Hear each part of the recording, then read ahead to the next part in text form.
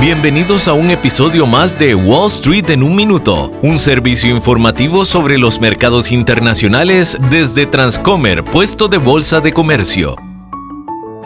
Hola, soy Arturo Londoño, corredor de Bolsa de Comercio. La tensión en Ucrania vuelve a escalar luego de que el presidente ruso Vladimir Putin anunciara reconocer a un par de regiones dentro del oeste de Ucrania como territorios independientes. El anuncio no fue bien recibido por los miembros de la OTAN y ha levantado de nuevo los temores de una eventual invasión rusa. Los mercados internacionales reaccionaron como se esperaba. El precio del oro continúa al alza por ser un favorito de los inversionistas como refugio de la volatilidad.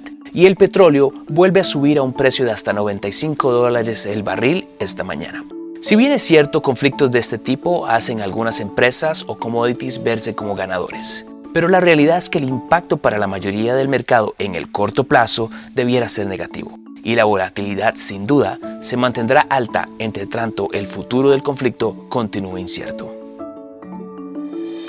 Este episodio de Wall Street en un minuto fue presentado por Transcomer, puesto de bolsa de comercio.